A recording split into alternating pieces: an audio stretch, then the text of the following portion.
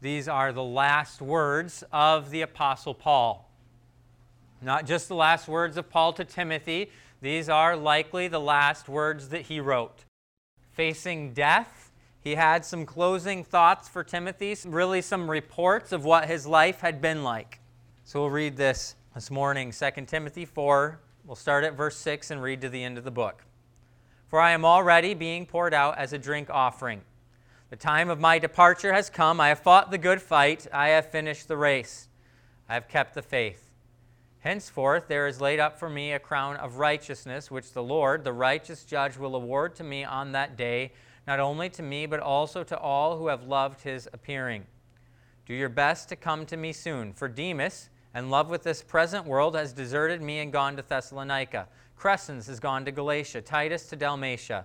Luke alone is with me. Get Mark and bring him with you, for he is very useful to me for my ministry. Tychicus I have sent to Ephesus. When you come, bring the cloak that I left with Carpus at Troas, also the books, and above all the parchments. Alexander the coppersmith did me great harm. The Lord will repay him according to his deeds. Beware of him yourself, for he strongly opposed our message. At my first offense, no one came to stand by me, but all deserted me. May not be charged against them. But the Lord stood by me and strengthened me, so that through me the message might be fully proclaimed and all the Gentiles might hear it. So I was rescued from the lion's mouth. The Lord will rescue me from every evil deed and bring me safely into his heavenly kingdom. To him be the glory forever and ever. Amen. Greet Prisca and Aquila and the household of Onesiphorus. Erastus remained at Corinth, and I left Trophimus, who was ill at Miletus. Do your best to come before winter. Eubulus sends greetings to you, as do Pudens and Linus and Claudia and all the brothers. The Lord be with you. So we have here Paul's last words. People have had many different kinds of last words throughout their life. Some are profound and meaningful. Some are accidental. Some are humorous. Leonardo da Vinci, the great scientist and sculptor who accomplished so much, his last words as he was about to die were, I have offended God and mankind because my work did not reach the quality it should have. This is the guy who painted the Sistine Chapel and the Mona Lisa. But he says his work was not as good as it should have been. In the 50s, there was a singer by the name of Johnny Ace. And on a break between sets in a concert, he had a pistol. His last words were, I'll show you that it won't shoot. Did not have any words after that, and it turns out that he was not correct in his last words. Murderer James W. Rogers was one of the last men to face a firing squad in the state of Utah. And as he was standing in front of the firing squad, they asked him, do you have any final requests? His request, of course, was bring me a bulletproof vest, a request that they were not willing to oblige. Last words are often, though, profound. And here, Paul, as he gives his last words, has some important things to say. Clearly, he's expecting Timothy to come to him. He doesn't totally know that they are his last words, but you certainly get the sense as you read, particularly the first little section, that he knows that they are close to his last words. He knows that his life is coming to an end. And what does he have to say to Timothy at these last days? What's he experiencing as he says these last days? From an earthly perspective, these are dark times in Paul's life. He's alone. He's facing opposition. He is imprisoned. He's certainly not living his best life now at this point. He's struggling. He's suffering. Really, it's hard to really get into the mind of Paul all that time before now, because what does he know about the impact that his life's work would have? He knows that he has served the gospel. He knows that he has given himself fully to the work of the gospel. Does he fully understand the significance of his work? I think he knew that the words that he wrote were inspired. But has there been a more influential person besides Christ than the Apostle Paul? Yet at the end of his life, he dies pretty much alone, abandoned by many. Those who he thought were his friends, those who opposed him from the beginning, he's alone. He is in prison. And so he dies really by himself. What's he experiencing here?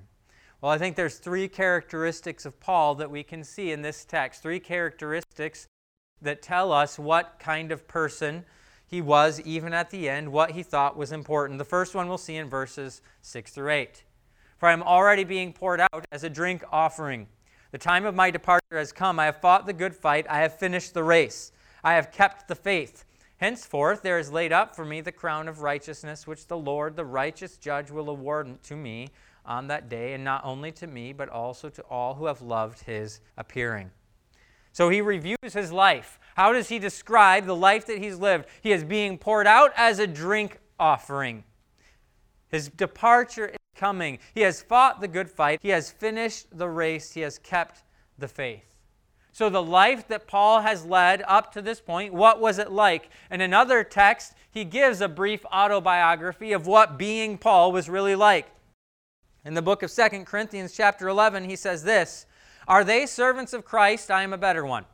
Talking like a madman. Far greater labors, far more imprisonments, with countless beatings and often near death. 5 times I have received at the hands of the Jews the 40 lashes less one. 40 lashes considered a death penalty because it was such a brutal punishment. So 40 lashes save 1, beaten almost to death. 3 times I was beaten with rods. Once I was stoned. 3 times I was shipwrecked. A night and a day I was adrift at sea, on frequent journeys, and danger from rivers, danger from robbers, danger from my own people, danger from the Gentiles, danger in the city, danger in the wilderness, danger at sea, danger from false brothers, and toil and hardship. And many a sleepless night, and hunger and thirst, often without food, and cold and exposure. And apart from other things, there is the daily pressure on me of my anxiety for all the churches. Paul, describing his life, describes a lot of hard times. Some of these we don't even have recorded authoritatively in Scripture beyond what he says here. We don't know all the times he was shipwrecked. We don't really know about the time that he was adrift at sea for a night and a day. But read the description of Paul's life and think that following Jesus is easy. Go ahead. Go ahead and read about him being beaten with... He has to distinguish how he was beaten. Okay? If you're the kind of person that has to distinguish the various beatings you have received into 3 categories, you've led a hard life. Paul doesn't just say, I was beaten. No, I was whipped, I was beaten, and I was stoned, he says. What a challenging life he leads. He talks about multiple shipwrecks. He gets to the end of the section, talks about the danger from rivers, danger from robbers, danger from my people, danger from the Gentiles, danger in the city, danger in the wilderness, danger at sea, danger from false brothers, and toil and hardship. Paul faces danger everywhere he goes. He is persecuted. He suffers everywhere he goes. And then he concludes, apart from other things, there's the daily pressure on me of my anxiety for all the churches. Paul loves the people and the bodies which he has established. He has anxiety for the churches. And so he leads this hard life. And he comes to the end of his life, as described in this section, says, I am already being poured out as a drink offering. He uses a series of metaphors to describe what life is like for him. This idea of a drink offering, it comes from the Old Testament. When a sacrifice was made, it would be accompanied by a drink that would then get poured out. The idea that it's wasted isn't quite the right word, but it's poured out saying, no one's drinking this. You can't take it up out of the dust and drink it again. Some of the sacrifices, they'd sacrifice and the priest could take that, and that was how the priests ate. And that was totally within the law. That was just the way God designed it. But this drink offering, the idea is you come up and all you do is just dump it out. It's like taking dollar bills and burning them up. Right? They cease to be useful for their purpose. And so this drink offering is just completely expelled. And Paul, when he describes himself, I'm poured out. I'm done. I can't hold it together anymore. I've completed the course. Now I am out of juice. Poured out. He says the time of his departure has come. The idea here is that of a boat leaving a port. A few months ago, I saw a video of someone who is on a cruise. And they're on the cruise ship, and the ship is pulling away from the dock, and this person is taking a video of someone running down the dock, arms waving, because they missed. The boat stayed for 30 minutes, but eventually they have to leave. And so this mother, whose children were on the boat, is running down the dock, waving her arms. Eventually she's going to need to pay a bunch of money to fly to the next island they're stopping at. But the time of departure was at hand. The boat's leaving, and you're not going to catch up by swimming. So Paul here uses kind of that metaphor, saying, I've done what I'm supposed to do, and it's time to go. I've completed the work that Christ had given me. Uses the metaphor of fighting the good fight. I've fought the good fight. I think it's important to understand here, when Paul refers to the good fight, he's not saying, I fought well the fight. He's saying, I fought a fight that was worth fighting. The fight itself is what is good. The work of the gospel was a fight, and as Paul participated in that work, he fought that good fight. He followed the path that God had given him. He fought the good fight. He's finished the race. Other places he talks about running to win. Here he's talking about running to finish. He ran the assigned course of the race. If there's a marathon that you're setting out to run, you can't just skip a few blocks. I have this new thing that I enjoy doing, watching videos of people. This sounds really boring, I know. I like watching, it's good to fall asleep to, people hiking. Hiking these long north to south Appalachian Trail, Continental Divide Trail, Pacific Crest Trail, and they hike and they talk about the hike and they talk about what they see. I don't know why I find it fascinating, but I just think it's so interesting to watch these things. This person is hiking and making a video of it, and it sounds even more ridiculous when I'm saying it out loud now. But watching it, and the one person I was watching was doing the Pacific Crest Trail, and it was so frustrating to the little group that there were sections that were closed because of fire, and they couldn't walk through those sections, so they had to bypass, and it was like 6 miles shorter the way they went, and they're like, I feel like I'm not even finishing the trail, because the trail's supposed to have this and this and this, and you go through it, and you shouldn't be skipping anything. In the same way, as Paul is talking about, he's like, the path that was laid out for me, I've run the path. I haven't taken shortcuts. I haven't skipped to the end. I haven't quit. God has assigned me a way of life, and I will walk down that path to the completion. And I'm there. I'm at the last mile of the race. It says he's kept the faith. He's told Timothy, guard the deposit, keep the gospel. Paul says, I've kept it. I have not apostatized. I have not turned away. I have not quit. I have not become so discouraged that I let go. And so this whole letter, as he writes to Timothy, this is like a crown at the end of the letter. He says, Timothy, hold on to the gospel. Be steadfast. Be consistent. Warn people. Admonish people. Be faithful when people don't want to listen to you. And Paul at the end says, this is what I've done. This is what I've done. You're not doing it alone, Timothy. You are following after others who have done it before you, because the gospel is worth enduring for.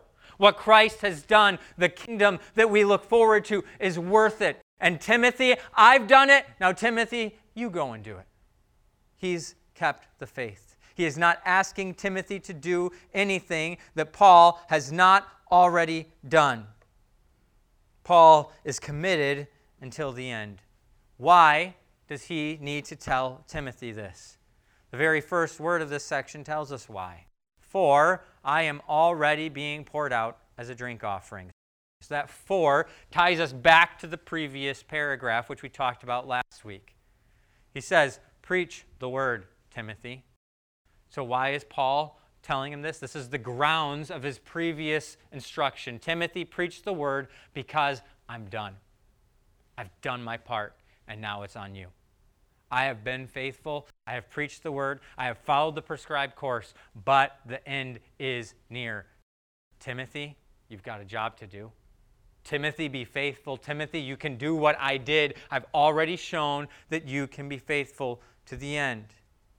In a sense, Paul here in this text is passing the baton, saying, Timothy, this was my race, and I'm done with it. Here you go. Take the baton. It's your race now. He was committed to the end, but he also expected Timothy to continue on. He is not boasting here. In this text, he's not saying, Timothy, look at how great a job I did. Think of all the churches that I planted. Think of all the people who I led to Christ. Think of all the books that I wrote. No, he's saying, I've finished it. You too can finish it. There is a path ahead. You don't know what it is. Be faithful. Endure because it's worth it. For Paul, his deathbed is a place of confidence, not a place of regret. It's a place of hopefulness, not a place of sorrow. In the last words of Paul, we see him looking forward to what is next. Verse 8, henceforth, therefore, there is laid up for me the crown of righteousness, which the Lord, the righteous judge, will award to me on that day. So Paul says to Timothy, press on. I've pressed on, I've continued, I've preached the word, I've been faithful, and I've done so because I know that even now, at the end of my life, it is merely the beginning of something else. There is something laid up for me, a crown of righteousness, which the Lord will award to me on that day. So Paul has suffered, he's been faithful, he's been beaten, he's been stoned, he's been whipped, he's been shipwrecked, he's been in danger, yet he gets to the end and he says, it's worth it because I know that after all of this suffering, after all of this opposition, I can look forward to a crown. But then he doesn't stop with his own crown. He turns to Timothy. Not only to me, but also to all who have loved his appearing. Says, Timothy, I'm dying. It's your job. I'm waiting for a crown, but you're waiting for a crown too. Suffer because we wait for his appearing. We wait for his return, and that makes everything worth it. Timothy, I've suffered, but I've endured because I know that it's worth it. So now you suffer, but endure because you know that it's worth it. There's a crown coming. A crown that's incorruptible, a crown that's not going to pass away. Everything you work for in this world at best lasts until you die, at worst lasts less than that. But Timothy, this crown, which will be given to you by the righteous judge, this is worth dying for. This is worth living for. This is worth enduring for. This is worth suffering for. And so Paul calls Timothy to follow after him in his commitment to faithfulness until the end. But not only is he committed to the end, he's also concerned for others at the end. He moves on to the next section dealing with those around him. Paul is concerned about other people, even at the end. Paul is probably the greatest theologian to ever live. He had a pretty significant benefit, what with the whole being inspired by the Holy Spirit bit. It made him a lot better writer. He didn't have to filter what he said through whether it was true or false. But certainly, no one has had a greater impact on the theology of the church than Paul. We know this because anyone who's ever been a theologian after Paul has been a theologian through Paul. Anyone who now does the hard work of theology does so looking at what Paul has written. Yet Paul was also a people person. It's unfortunate that a lot of times, and I know I deal with this myself and I struggle with this myself, we play against a passion for theology and a passion for people as if they're mutually exclusive. I don't really care about theology, I just care about people. Well, Paul cared about theology, Paul also cared about people. They were not exclusive to one another. It was his theology that drove him to care about people. The same guy that writes Romans chapter 9, where he's dealing with election and predestination and all these really hard topics that we sometimes sweep under the rug because they're hard to understand, that same guy that wrote that also wrote 1 Corinthians 13, where he's talking about using gifts with love. He is a theologian, but he is a people. He studies God, but he knows that God cares about people, so he cares about people. And so we see how he works through these relationships even at the end of his life. He's steadfast even when people abandon him. Verse number 9. Do your best to come to me soon, for Demas, in love with this present world, has deserted me and gone to Thessalonica. It's a particularly telling line when it comes right next to verse 8. So verse 8, he says, that the righteous judge will award a crown to him on that day, not only to him, but also to those who have loved his appearing. Then just 2 verses later, Demas in love with this present world. So we have Demas is different than those who have loved his appearing. And Paul is abandoned, but he is steadfast. When Demas, his helper, we know very little about Demas. We have some references to him serving with Paul, Colossians 4:14. Luke, the beloved physician, greets you, as does Demas, Philemon 24. So do Mark, Aristarchus, Demas, and Luke, my fellow workers. So Paul has mentioned Demas as a co-laborer with him. And here's Paul suffering alone when he needs people the most. And where is Demas? And love with this present world has departed from Paul. Yet Paul is steadfast. He is faithful. He was not destroyed by the departure of Demas because his confidence was not in Demas who can leave. His confidence was in Christ who would never leave. So even as he suffered the pain of this broken relationship, he was faithful. Not only was he faithful, he still cared about relationships. You could imagine if you're Paul and Demas has abandoned you, would you then turn around and write a letter investing in someone else who might abandon you? In fact, you can kind of see when you get to this at the end, you might understand a little bit of why Paul would feel compelled to write to Timothy. Don't be a Demas, Timothy. Don't abandon the gospel. Don't abandon me because of my suffering. Don't abandon me because of the shame of suffering. And so, but at the same time, I know that when I get burnt in a relationship, oftentimes I deal with it by just not going into a new relationship, by turtling up, by protecting myself, by disengaging with the world around me, because people are just going to hurt you eventually anyway. But Paul doesn't do that. Paul is abandoned by Demas, so he turns to Timothy and says, see what Demas loved? Don't love that. Demas loved this world, you love the next. And this whole letter is really completely in opposition to how he describes Demas living. He's full and still committed to relationships when he's abandoned. But immediately after he laments the fact that Demas has gone, let's continue reading in verse 10.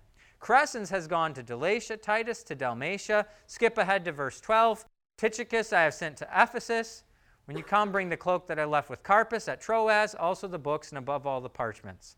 So these are all fellow laborers of Paul that he's listing off. And while he mourns the departure of Demas, he's actually actively sending Tychicus.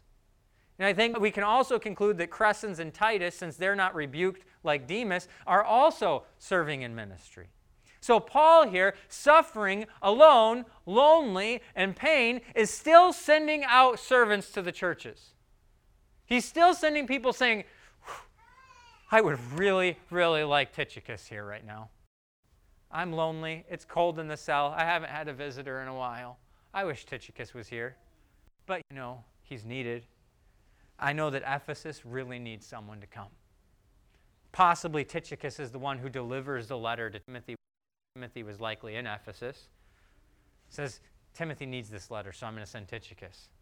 He's willing to make sacrifices. He's willing to suffer for the cause of Christ. He's willing to send those co-workers away because the ministry demands it.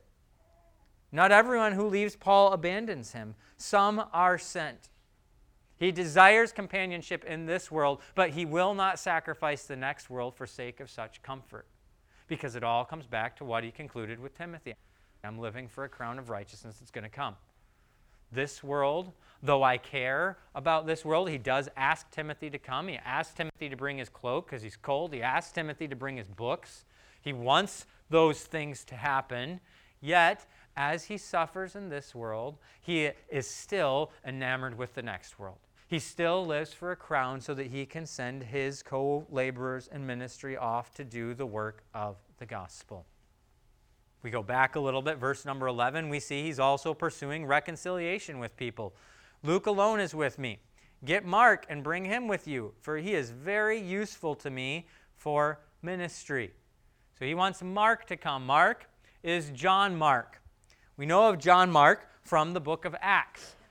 On Paul's first missionary with Barnabas, Mark travels along with them. But at some point in the ministry, Mark pulls a Demas.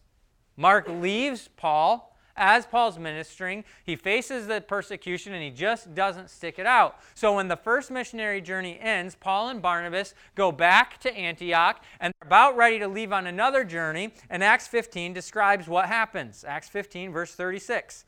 After some days, Paul said to Barnabas, "Let us return and visit the brothers in every city where we proclaim the word of the Lord and see how they are." Now Barnabas wanted to take with them John called Mark, but Paul thought best not to take with them one who had withdrawn from them in Pamphylia and had not gone with them to the work. And there arose a sharp disagreement, so that they separated from each other. Barnabas took Mark with him and sailed away to Cyprus, but Paul chose Silas and departed, having been commended by the brothers to the grace of the Lord. So Paul and Barnabas, on their missionary journey, they're about to leave for a second time. Barnabas says, "Let's take Mark." Paul says, "He left us once. I don't want to take him again." And it breaks up this ministry team of Paul and Barnabas. They go to two different places. Well, here we are some years later, and what does Paul say about Mark? He says, "Get Mark. Bring him with you. He is very useful to me for ministry." So Paul is not living in the past. He's been abandoned by Demas, but again, that doesn't cause him to bail on relationships. Imagine coming just after his writing about Demas, who did the same thing that Mark did years ago. He doesn't respond by saying, "And Mark's probably going to do the same thing again. Timothy's probably going to do the same thing." No, he says, bring Mark.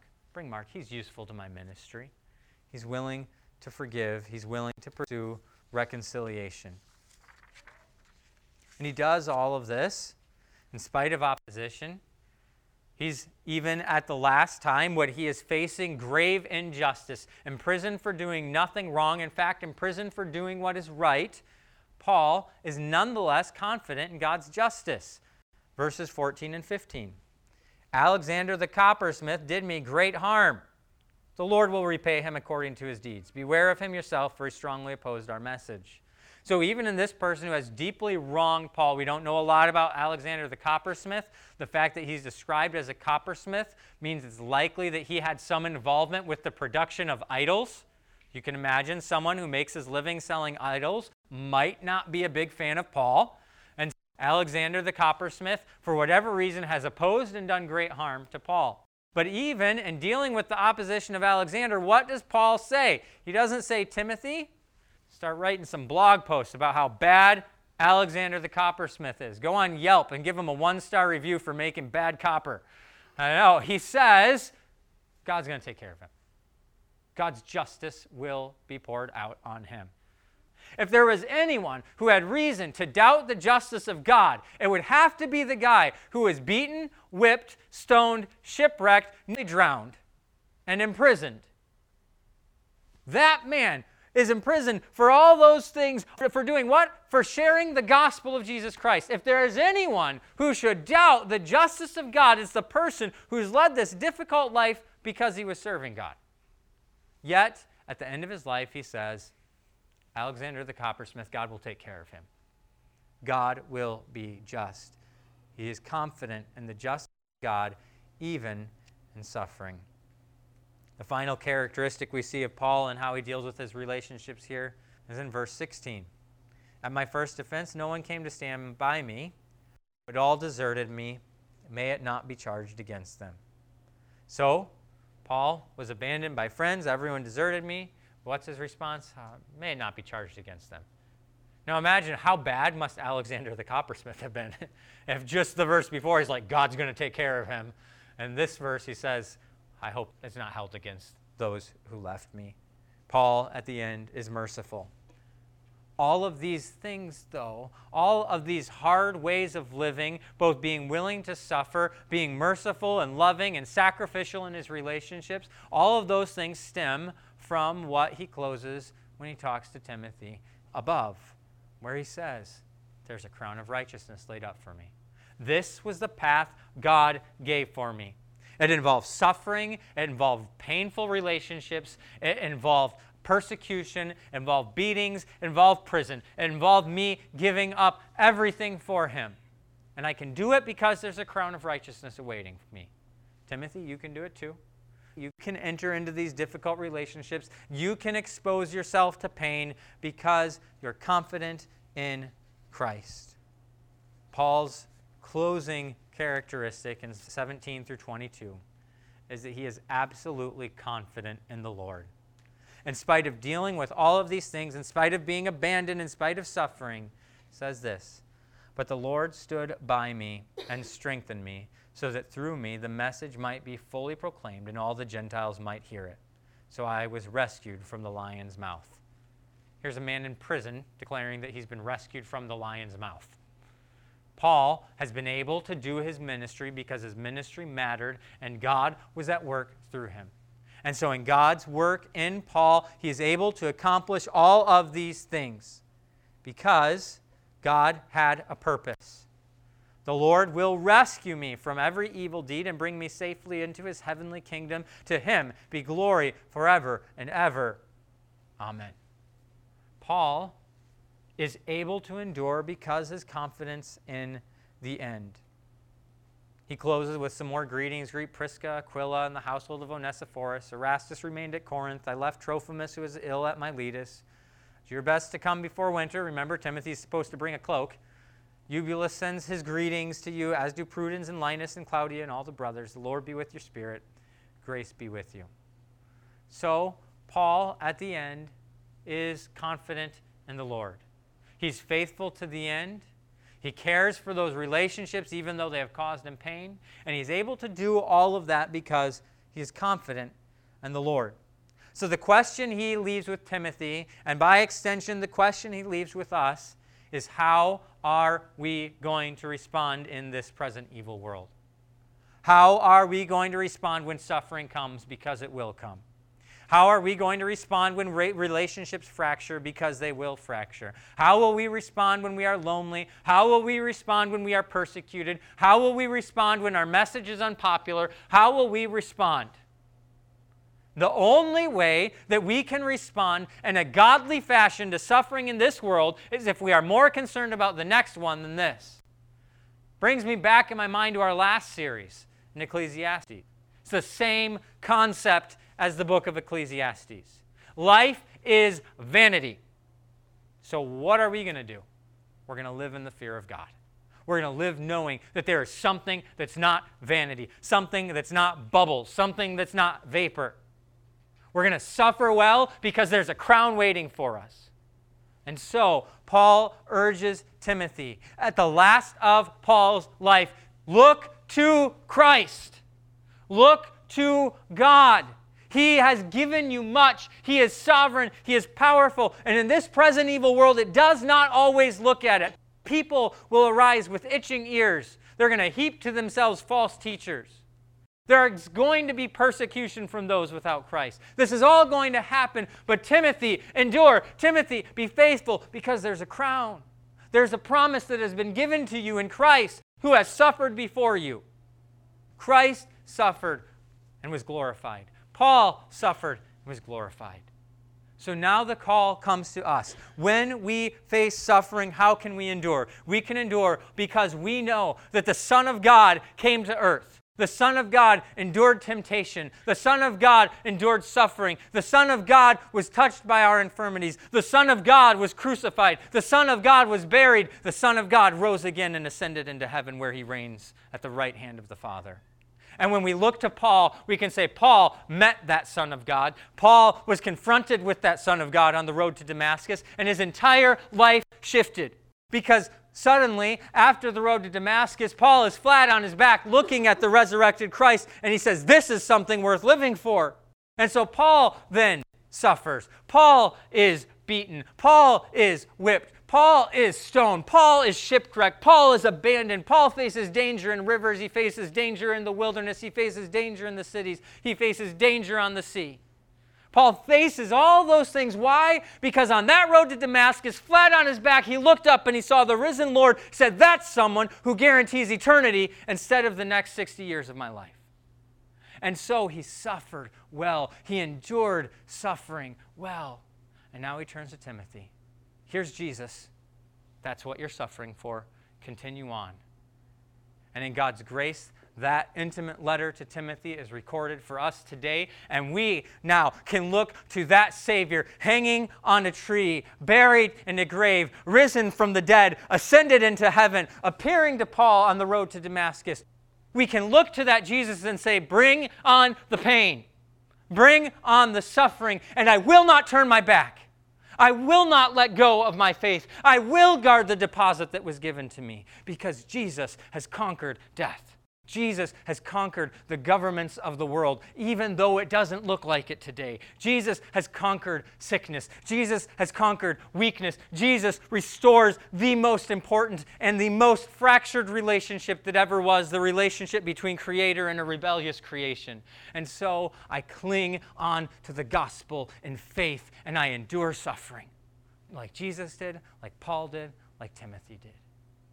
And so we look to our Savior. And as a means of remembering that, He has given to us the Lord's Supper. And so this week we are going to face suffering. Maybe not tremendous amounts of suffering, but here and there we're going to be reminded.